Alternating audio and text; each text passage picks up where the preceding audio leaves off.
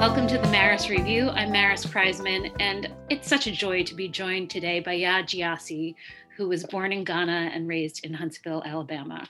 Her debut novel, Homegoing, won her the National Book Critics Circle John Leonard Award for Best First Book, the Penn Hemingway Award for First Fiction, and the National Book Awards and the National Book Foundation's 5 Under 35 honors. Her second novel, Transcendent Kingdom, is out now in paperback. Welcome, Yaa. Hi, thank you for having me. Yeah. Tell me what it's like. This must be a weird experience. So your second novel came out in September of last year, September 2020. And your paperback has come out in July.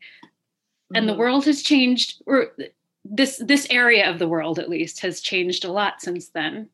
Tell me what it's like.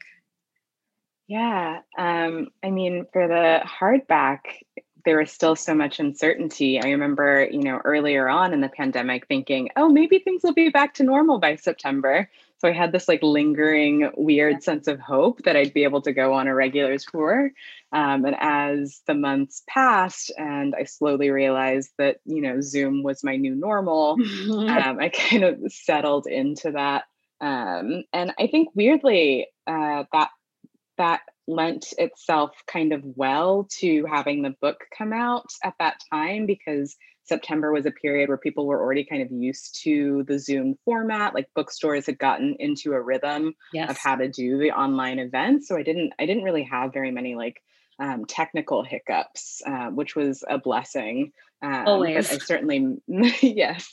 But I certainly miss the, just all of the stuff that goes along with a face-to-face book tour, like getting to talk to people in the signing line or hearing people's stories about how the book had touched them.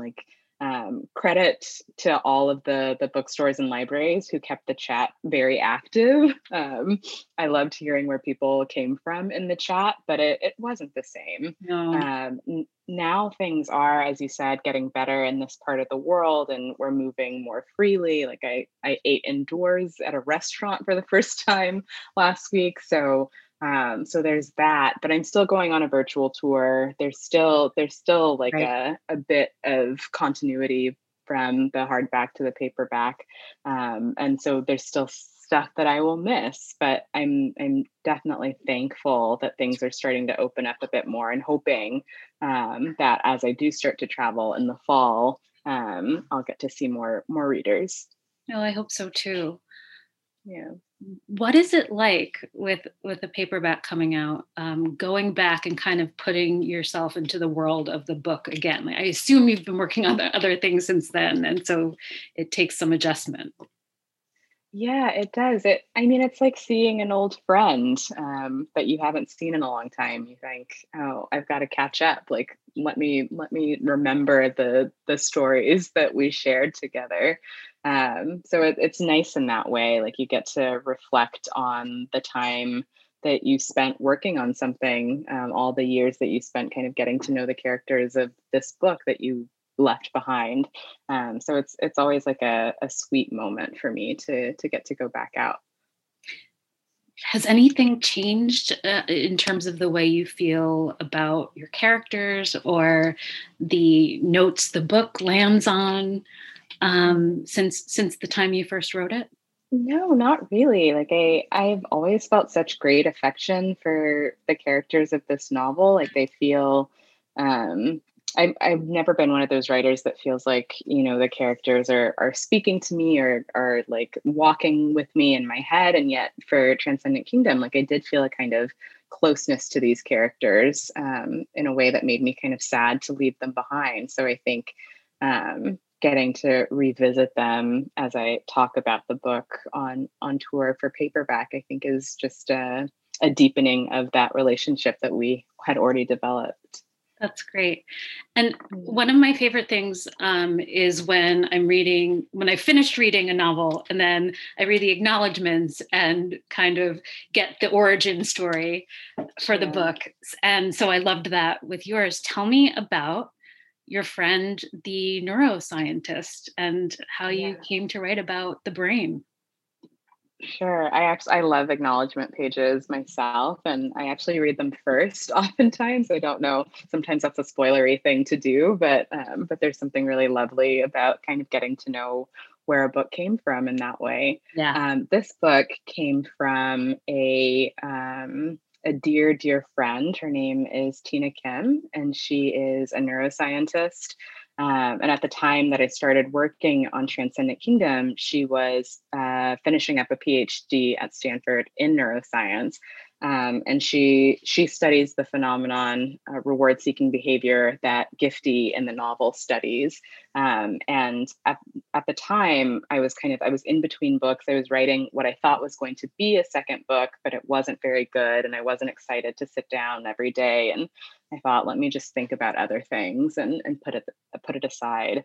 And Tina, my friend, had this paper that was coming out, and I wanted to read that paper and try to, and realize that I didn't understand a word of it, which was really strange. I've known her since high school, and we have been kind of walking these parallel lives for so many years. But I realized at some point she had veered off in this direction that I couldn't follow her down, whereas she still kind of understood everything about me. And she's a big reader, Mm. and has been supportive of my career in that way. But at any rate, I just kind of asked if I could go shadow her in her lab, at that point, just out of curiosity about what she did all day.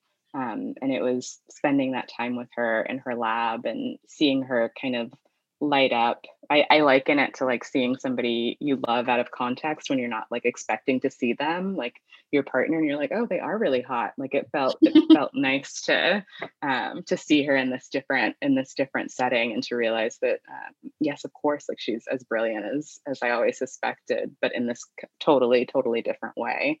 And it made me want to write. So that's where Transcendent Kingdom came from. Amazing.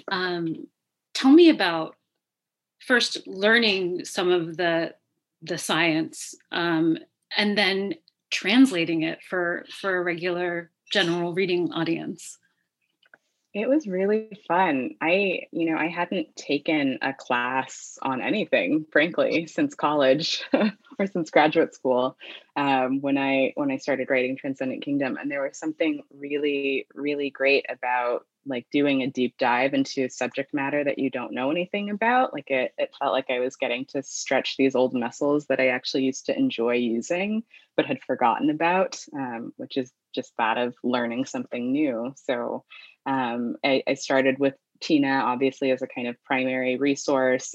She was very helpful and showed me articles and books that might be useful to me.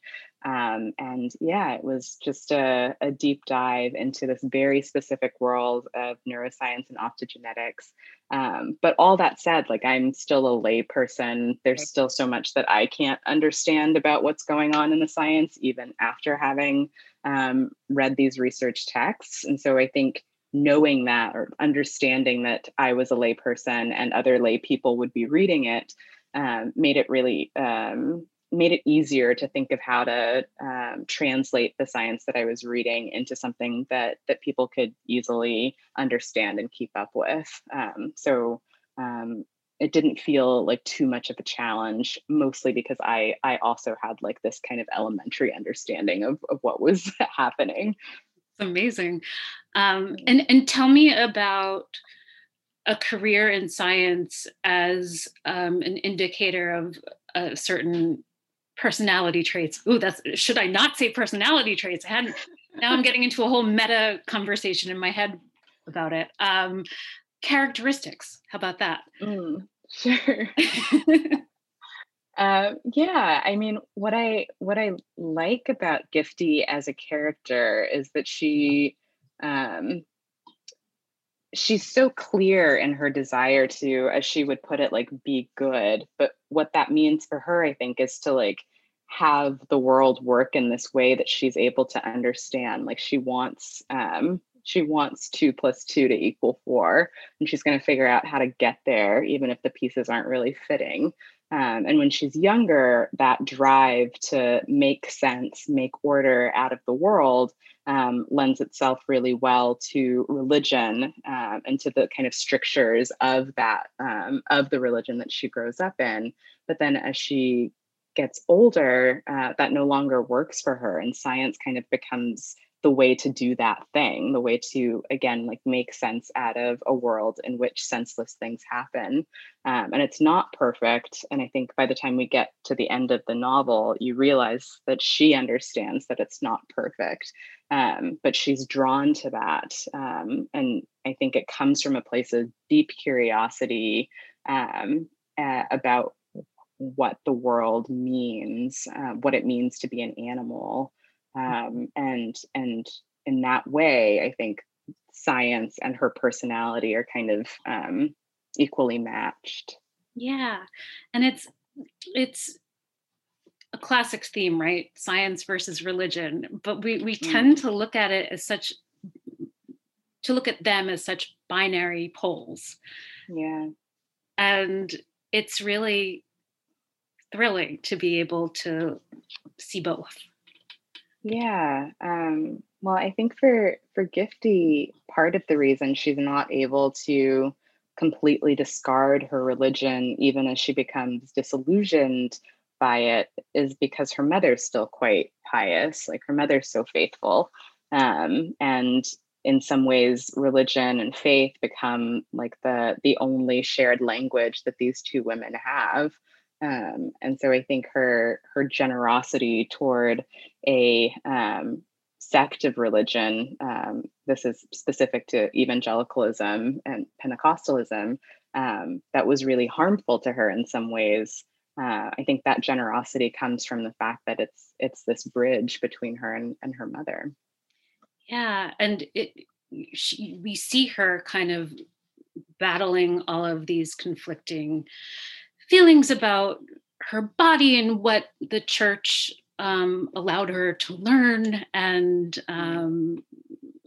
what there is to gain from a literal reading of the Bible versus a more metaphorical one.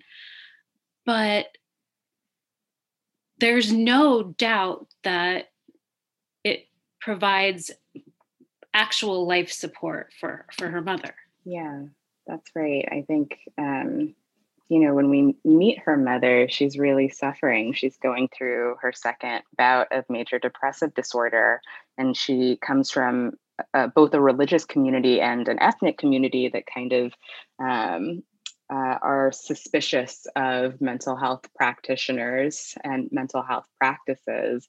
And so really the only thing that Gifty's mother accepts, in the vein of mental health care is prayer, Right. and her church community. And so Gifty, being a scientist, obviously understands her mother's disease in a way that her mother doesn't want to see it understood. But then giving kind of culturally sensitive care in Gifty's case would mean kind of meeting her mother where she is, which again is like being open to the faith. And so this kind of this like caretaking role, Gifty steps into this caretaking role that I think really kind of deepens their relationship in some ways. And weirdly enough, given Gifty's break from the church, it's the religion that allows her to have this deepening. Yeah, yeah, yeah. And it's a real feat that you're able to. Gifty's mother thinks that saying "I love you" is white people foolishness, which I appreciate. Um, and yet we can see the love coming through even in the worst of times. Yeah, I do think, um, Gifty's mother is such a difficult person, such a difficult character. She's incredibly reticent, and oftentimes when you see her, both through Gifty's perspective and Gifty's reminiscing, and also when you see her in the present, she's this kind of fearsome, um, often fierce woman. You don't see her softness very much. You see it in small glimpses, especially when she's with Gifty's older brother, Nana, but you don't see it. You don't see tenderness very frequently from her. And yet the moments when that tenderness does show up, I think, are really dear, both to us as readers, but also to Gifty. And yet her reticence certainly provides uh, an explanation of some sorts as to why Gifty is pretty isolated and has trouble trusting people and being a part of something bigger other than church. Is that fair?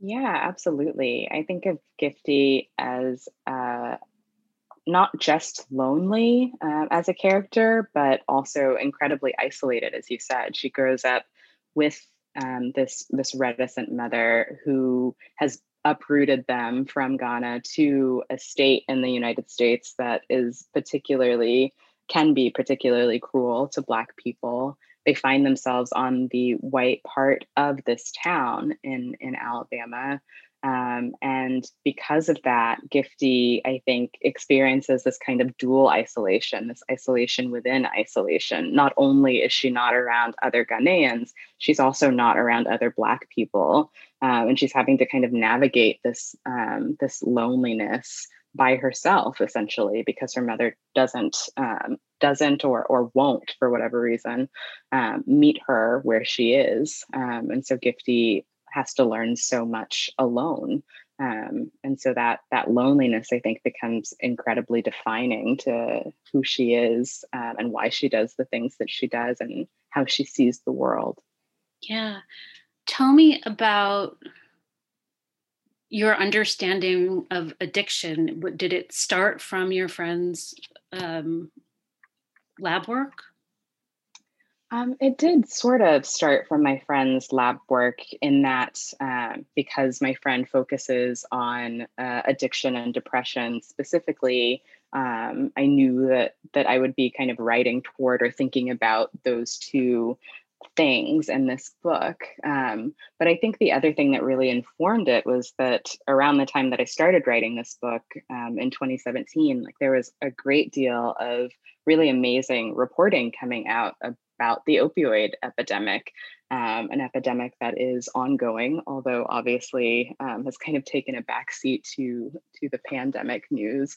But yeah, I was reading so many really moving and humanizing pieces around not just the people who were suffering from opioid use disorder, but the ripple effect of their disease, all the people who were touched by addiction, whether it was grandparents who found themselves having to raise their grandchildren, Mm-hmm. or firefighters who were learning how to deliver life-saving overdose medications, or even pieces that were finally kind of willing to investigate the role of pharmaceutical companies in creating this problem.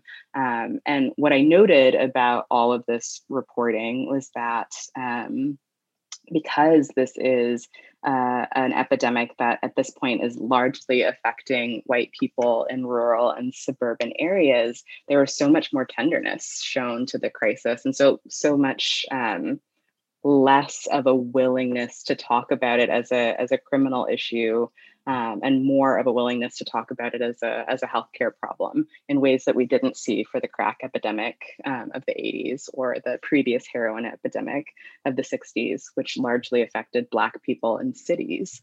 And so it felt like this kind of bittersweet thing to see us moving in the right direction, but to understand that part of why we were moving in the right direction is because this was like starting to reach white people's door in a way that it hadn't before. And so this book felt like an opportunity to think about all of that, but to do so in a way that centered Black people's experiences. Yeah. And it's Gifty grapples with the idea of some people just don't seem to have addictive personalities, is what we like to say or Yeah. think. And it's hard if you've watched someone you love struggle to think about it as something that goes beyond choice.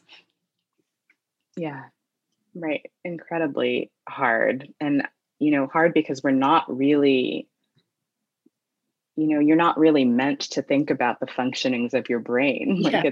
it's supposed to be this like seamless, quiet thing that's happening in the background, like Mhm. as with all of your organs, right? Like you don't spend any time thinking about the mechanics of why you're alive, and the brain in particular, which forms your personality, can kind of trick you into thinking that you have more choice over things than you actually do. And so to see Gifty in the lab, kind of dissecting the mechanics of addiction, I think is really helpful for people who kind of struggle to think about the brain as an organ in the same way that your lungs are, the same way that your skin is, and to understand that if something is malfunctioning in any of your body parts, you would get help.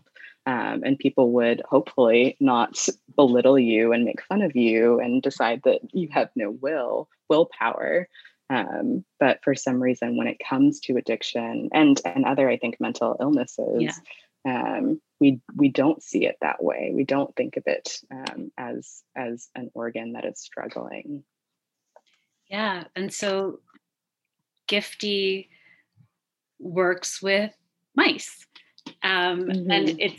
I think she says pretty close to the beginning, she mentions the dangers of humanizing the mice, Yeah. which is hard, probably as a scientist, hard for me as a reader. I don't know if Yeah. it was a struggle for you as a writer as well. Yeah, definitely hard for me as a writer. I think, obviously I was like using the mice to metaphorical ends. So I Yes, was kind of indeed. humanizing them, Yes. because I needed to like see them, compare them to the lives of the people in the novel. But I can't imagine spending all day with these creatures and not seeing, um, humanizing even feels like the wrong word, but like not recognizing Right. that there's something more to everything that's alive. We were talking before this about our dogs. Like you just know, like if you spend any time with a creature, that the way that we like tend to center ourselves or want to center ourselves is like the smartest, the best, the most interesting creatures on the planet. Like you can't do that as much when you like live with another thing is is like exhibiting this behavior that feels, we're going to call it human because that's the Yeah. I word. realized that I was centering humans in It's hard not to. um, yeah, yeah, what's the but word for humanity that's not humanity? right. But when you were observing your friend in the lab, were you interacting with the mice? Were you, tell me about Yeah, that. Were they really hooked on Ensure? I kind of want. they really were hooked on Insure. And she, the day that I went, she performed a surgery on her mice, one of the ones that I detail in the early pages of the novel. So I was getting to see her do some of the, I won't describe it for people who are squeamish, but like getting her to see her do some of the more kind of graphic elements of this work on the brain. And it was a strange thing. Like there, that description in the early pages about them living in a kind of shoebox home, like that's me as a non-scientist, like imposing my view of what that box looked like. Mhm. But it is like a strange thing to like watch my friend, but also just anyone, I'm sure, like grab a mouse and then start like putting it under anesthesia. Like it's hard not to like feel for the mouse as a layperson. Yeah. I wonder if she would say the same thing, like if she's kind of become desensitized to that work in some way, or thinks about it like, I don't know, if you had like a pet lizard or something and you have to feed it crickets, like if you're thinking about the like larger goal of the thing, which is the science, then maybe you don't have to think about the humanity of the cricket. Right. One of the studies that Gifty brings up in the novel is one that I really wanted to ask you about. Um, it's a study about schizophrenics in India and Ghana versus America and the kinds of voices that they hear. I'm going to assume that that's based on a real paper. Yeah, the paper that's cited in the book is the real paper. It's by a Stanford professor named Tanya Luhrmann. And I read it. I think the New York Times kind of made a synopsis of it when it first came out. So I read it that year in 2015 and found it really, really fascinating, because I think so much of it just kind of highlighted for me how so much of what we think of as disease or disorder has to do with our culture and the way that we perceive people who are kind of acting differently from us. Yeah, I found it really, really beautiful, that paper. Yeah, the idea that doesn't all have to be bad. Have you heard at all from scientists and or religious people or formerly religious people about what they've taken away from the book? I have a bit actually. Speaking about Tanya Luhrmann, I got a chance to speak to her class via Zoom earlier on in the pandemic, and that was really interesting for me. She teaches, I think it's anthropology. And then I also did an event with scientists at the Broad Institute.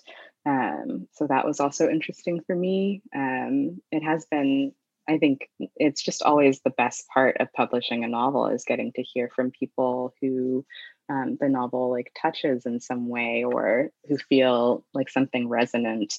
And so, yeah, for both scientists and I think people who grew up with religion and people who have loved ones who have struggled with addiction. Yeah, it's all, yeah. I've heard from all sorts of people. I think one of the great things about the book, which is very layered, is that so many people can kind of find themselves in one aspect of it, even if they don't find themselves in all of it. of course. Yeah, thank you so much. Before we go, will you please recommend some books for us? Sure, I'd love to. I recently read No One Is Talking About This by Patricia Lockwood, and I just loved it. I thought it was something incredibly special. There's this point where, first of all, it's just hilarious, and so you're laughing through most of it, and then the second half, it switches tenor in this way, and it becomes still funny, but also quite sad. And so there's always like a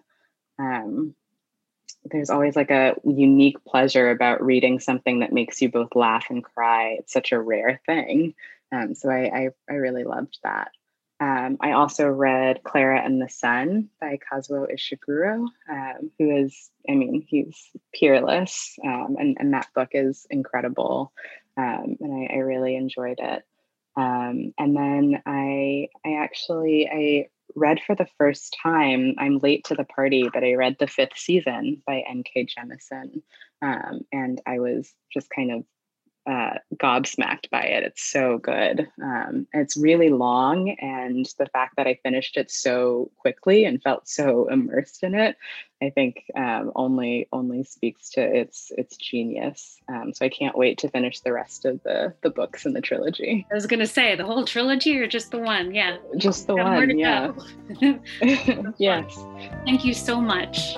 This was great. Sure. Thank you for listening to the Maris Review, and check the show notes for the books we discussed on here today. And please subscribe wherever you get your podcasts.